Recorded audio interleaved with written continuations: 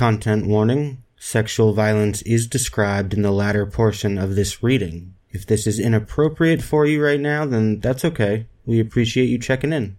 Otherwise, thank you for sticking around. We won't be able to fight for the liberation of women and cultural minorities in India and abroad unless we understand the oppressive dynamics that we're fighting against. So let's get into it.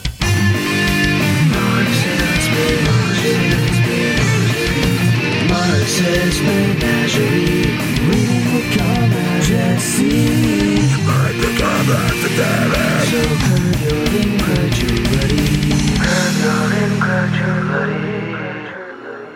Fascism, Fundamentalism, and Patriarchy. Written by Anuradha Ghandy in 2001, on the verge of Narendra Modi becoming Chief Minister of Gujarat, India. Exactly 1 year after the carnage in Gujarat began, the country is still reeling from the horror of the events.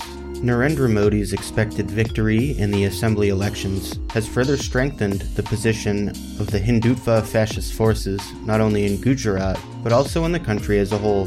Reviewing the strategy of Hindutva forces and the lessons from Gujarat become even more relevant now. Here we are concerned with the impact of the Hindutva fascist forces on women and on the women's movement. The agenda of the Hindu fascist forces is political. Their strategy is the maximum political mobilization of the Hindu masses, and their aim is the establishment of a Hindu Rashtra. It will be noticed that the present phase of Hindu fascist growth can trace its growth with the neoliberal economic policies of the early 1980s, and the aggressive policies of economic reforms and globalization of the 1990s is accompanied with the aggressive policies of Hindutva. The reasons for this are not too far to seek. The policies of economic reform have led to the extreme impoverization of not only a large section of the masses, but even of sizable sections of the middle classes. So there was urgent need to divert people's attention from their mass destitution through the whipping up of frenzy against Muslims and other minorities. Besides, mass anger against the blatant capitulation to the imperialists, particularly the US, is sought to be diverted through fake nationalism, like slogans of cultural nationalism and Hindu Rashtra. The extreme and continued polarization of Hindu society in Gujarat along religious lines, the sense of brazen confidence with which the attacking, looting, and killing was carried out, and the active participation of a section of the women from the upper castes shows the Hindu fascist forces have been successful in Gujarat in taking their agenda forward. They have penetrated and succeeded in converting a section of the Hindu masses to their ideology and imbue them with the goal of Hindu Rashtra. What horror this portends for the oppressed sections, the lower castes, women, especially women of minority communities, and the poor, does not need mention. Growing fundamentalism worldwide. What it means for women. The rise of Hindu fascist forces is part of the worldwide rise of fundamentalism and fascism. Imperialism, faced with its worst ever crisis since the interwar years, is encouraging and promoting fundamentalist forces and fascist organizations and propaganda. Imperialism strives for reaction everywhere. Lenin. As Hawley has argued, fundamentalist perspectives on gender cast a uniquely revealing light on the nature of fundamentalism as a whole.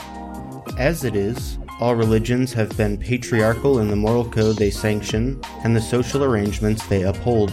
And one of the central points of fundamentalist propaganda is a conservative ideology of gender. All fundamentalist forces, be they of the Christian denominations in the US, or Hindu, or the new religions in Japan, or Islamic forces, they proclaim the specific agenda of restoring the centrality of the family and home in the life of women, and patriarchal control over her sexuality.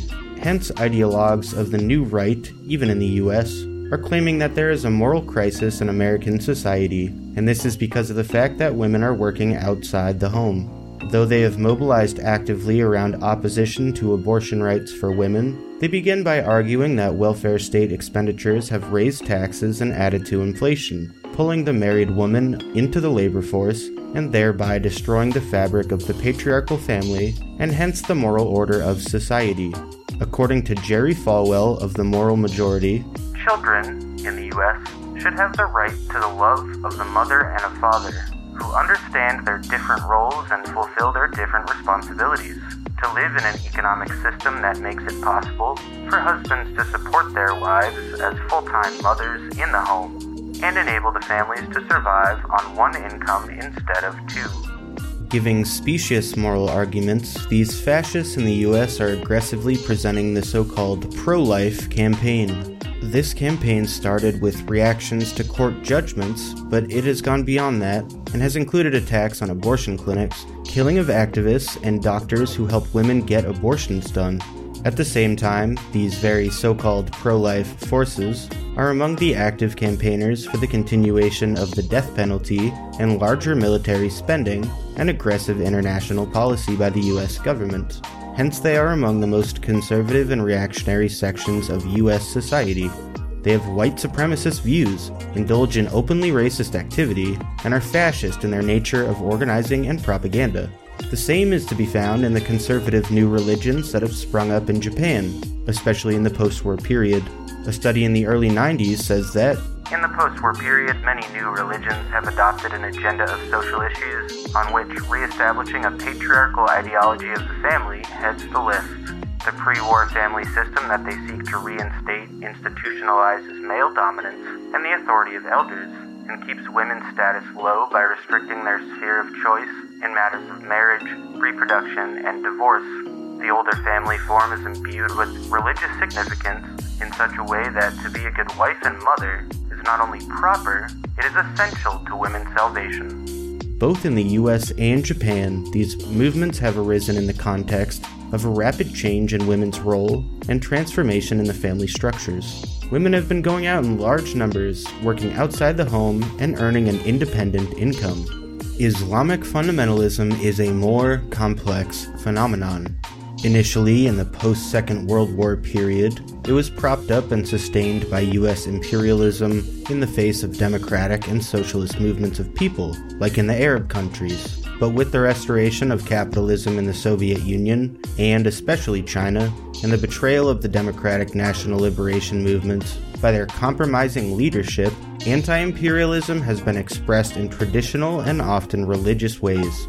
Islam has also become an ideological force adopted by movements against the US imperialists, like in Iran, or become the expression of resistance as in Palestine today, due to the betrayal of the older, more secular and left leadership.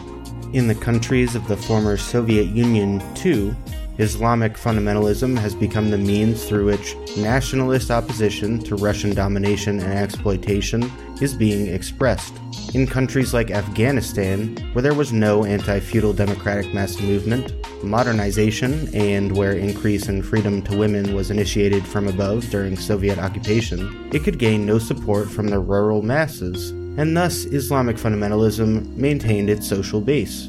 Hence the warlords who came to power in Afghanistan after the Soviet withdrawal in 1992 were as reactionary as the Taliban that swept to power several years later, and RAWA, the women's organization that opposed the restrictions on women's rights, was as critical of the warlords as of the Taliban. Today, the same warlords are back in power under US protection, but whether they are reactionary regimes like the Saudi monarchy or the more mass movement-based organizations, they've been making control over women's dress, her movements, and manner of her participation in public life an important part of their campaign, and this is what has gained the maximum publicity in the bourgeois and imperialist media, given the campaign being launched by American imperialism against Islam. Given the complex role of fundamentalism in the world today, the political role it plays will determine the manner in which we struggle against it. Religious fundamentalism of all types promotes patriarchy and other backward values, and must therefore be generally countered by all democratic and revolutionary forces. Yet today, fundamentalism has a dual role. First, fundamentalism of the Christians in the US, the Hindutva Brigade of India, etc., is part of the growing fascist policies of the state and ruling classes, and has to be seen and attacked in that context. On the other hand, Muslim fundamentalism today is growing in reaction to the US's aggressive warmongering and in reaction to the Hindu fascist offensive in the country, and so plays a different political role vis-a-vis the state. So, with respect to the former, it is necessary to attack it thoroughly on all fronts. While regarding the latter, there is no need to see its anti-US/anti-Hindutva role, while at the same time exposing its retrograde, patriarchal, and feudal thinking. The Indian context. In the Indian context, it is clear that, at present, the foremost enemy of women are the Hindutva forces. Hindutva breeds on the festering stagnant pool of feudal values that continue to thrive in this backward, semi-feudal, semi-colonial system. The casteist, patriarchal, and other feudal values already prevalent in this system act as dry hay for the Hindu fascist fire, and the upper caste elite form natural allies for these venomous political vampires. Besides, due to the general backward thinking and weak democratic movement, other castes and classes also tend to fall prey to the aggressive and wide-scale propaganda of the Hindutva forces. During Rup Kanwar's Sadi immolation in 1987, which some commentators consider as a dress rehearsal for the demolition of the Babri Masjid, the Hindutva forces publicly revealed their patriarchal biases and attitudes. The event took place in a well-off village, Deorala, about 50 kilometers from Jaipur in Rajasthan, but it snowballed into an all-India issue with the various organizations of the Hindutva forces coming out stridently in support of the practice of sati, while the progressive women's organizations organized a morcha in opposition to the sati and demanding the arrest of the culprits. Supporters, mostly Rajputs, led by the Hindutva Brigade, took out a militant morcha of almost 30,000 in the state capital. The BJP leader, Vijayaraje Scindia, openly came out in support of sati as our cultural heritage, and argued that it is the fundamental right of a Hindu widow if she so desires. In their argument, if a widow voluntarily decides to immolate herself on her husband's funeral pyre, then there's no reason to oppose it. The woman is seen only in relation to her husband. Her independent existence does not count. By attaining sat, inner truth, a woman decides to immolate herself with her husband, and she thus acquires a power that will protect her husband in his journey beyond. Thus, the sati, the one who acquires this power, is the model of devotion to her husband, the true pativrata, whose bond with her husband cannot be broken even with death, and she carries on to protect him after death. The conservative trading families from Rajasthan have funded and built innumerable sati temples in Rajasthan and elsewhere, promoting this backward patriarchal ideology. Though their support for sati now is no longer so crude, they still uphold and glorify religious customs which uphold the same ideology and a role for women. The Hindutva forces have picked up the demand for a uniform civil code and thereby communalized yet another issue of women's rights. These very forces had opposed the reforms in the Hindu customary law pertaining to women's rights in property and marriage in the 1950s. But in the 1990s, they've demanded the introduction of the Uniform Civil Code so that Muslims can no longer be governed by their personal law. Their demand has nothing to do with the rights of women, whether Hindu or Muslim. It is only one more stick to beat the Muslim community. Their anti-human, patriarchal attitude came forth in Gujarat in its crudest and most violent forms, with the gang rapes and molestation of women in various districts and the vulgar propaganda on rape distributed widely in various places. All fact-finding teams have recorded testimonies of women who were either victims of rapes or witnesses to the rape of friends and relatives, and this must be understood in the context of the full significance of how this fascist mentality looks at women. When backward ideology sanctions and advocates the total subordination of women to men, then women become the symbols and carriers of social honor of the community, often even of the embodiments of the sovereignty of the state. Women, for them, are the representatives of the community and the transmitters and repositories of the culture of the community and its values. They are the means through which the community is reproduced and continued. They are using women to pursue their political ends, both when they're mobilizing them and when they are sexually attacking minority women. It's important to remember that these Hindutva forces, whether they be of the Sangh Parivar, the RSS, the Bajrang Dal, the BJP, or whether they are within other political formations like the Congress, they share the same reactionary attitude to women. even in most individual cases, rape is an affirmation that the woman is an object of pleasure and an assertion of the power of man over her. But when rapes take place in the political context, as in Gujarat, as part of collective attacks, the act is organized aggression. It becomes a spectacular ritual, a ritual of victory, the defilement of the autonomous symbol of honor of the enemy community. This has been stated earlier but needs to be emphasized, especially when we see that the vulgar propaganda leaflets issued by the Sangh Parivar were explicitly sexual. There is nothing sexual about gang rapes, or rapes of individual women in riots and such attacks, whether by communal forces or by police and other forces. These rapes are political acts, meant to humiliate the, quote, enemy. Dishonoring the woman is dishonor of the community, a challenge and insult to the men of the community who could do nothing to, quote, protect the honor of the women, i.e. the community, unquote. In this whole play of power, the woman, her rights as a human being, do not count at all. Gujarat has once again proved that the Hindu fascist forces will stop at nothing to achieve their total domination over the religious minorities, especially over the Muslims. Justification for these rapes are to be found in the writings of the ideologues of Hindutva, in fact in the most sophisticated among them, in Savarkar's writing themselves.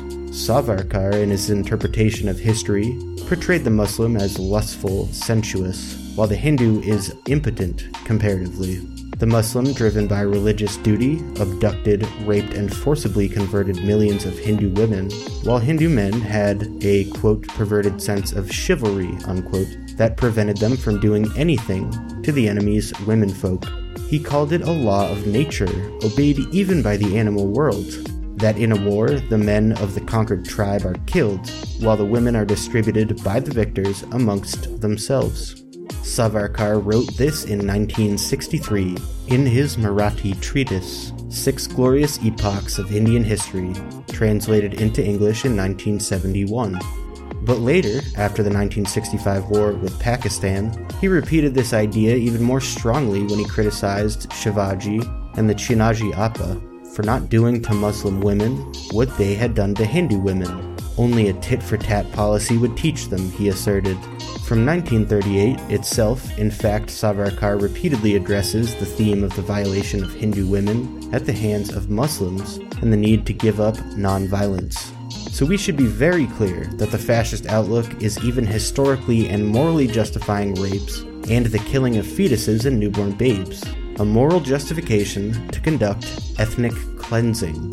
As the Hindu fascists promote the worst forms of Brahminical orthodoxy, their patriarchal approach, though it has been the most degrading form against the minorities, particularly the Muslims and Christians, it is also manifest against womenfolk in general in the promotion of dowry, sati, etc., and the confining of women to the house as a chattel for housework and production of children. Beside, the aggressive Hindutva offensive against Muslims have retarded the movement among Muslim women for reforms in their personal law, as the entire community is being pushed back into the arms of their mullahs, where defense of their right to their faith has become the main issue before them.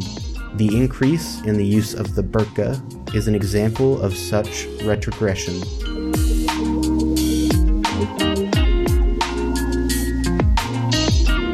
That's where we will pause for now, gut-wrenching as it may be.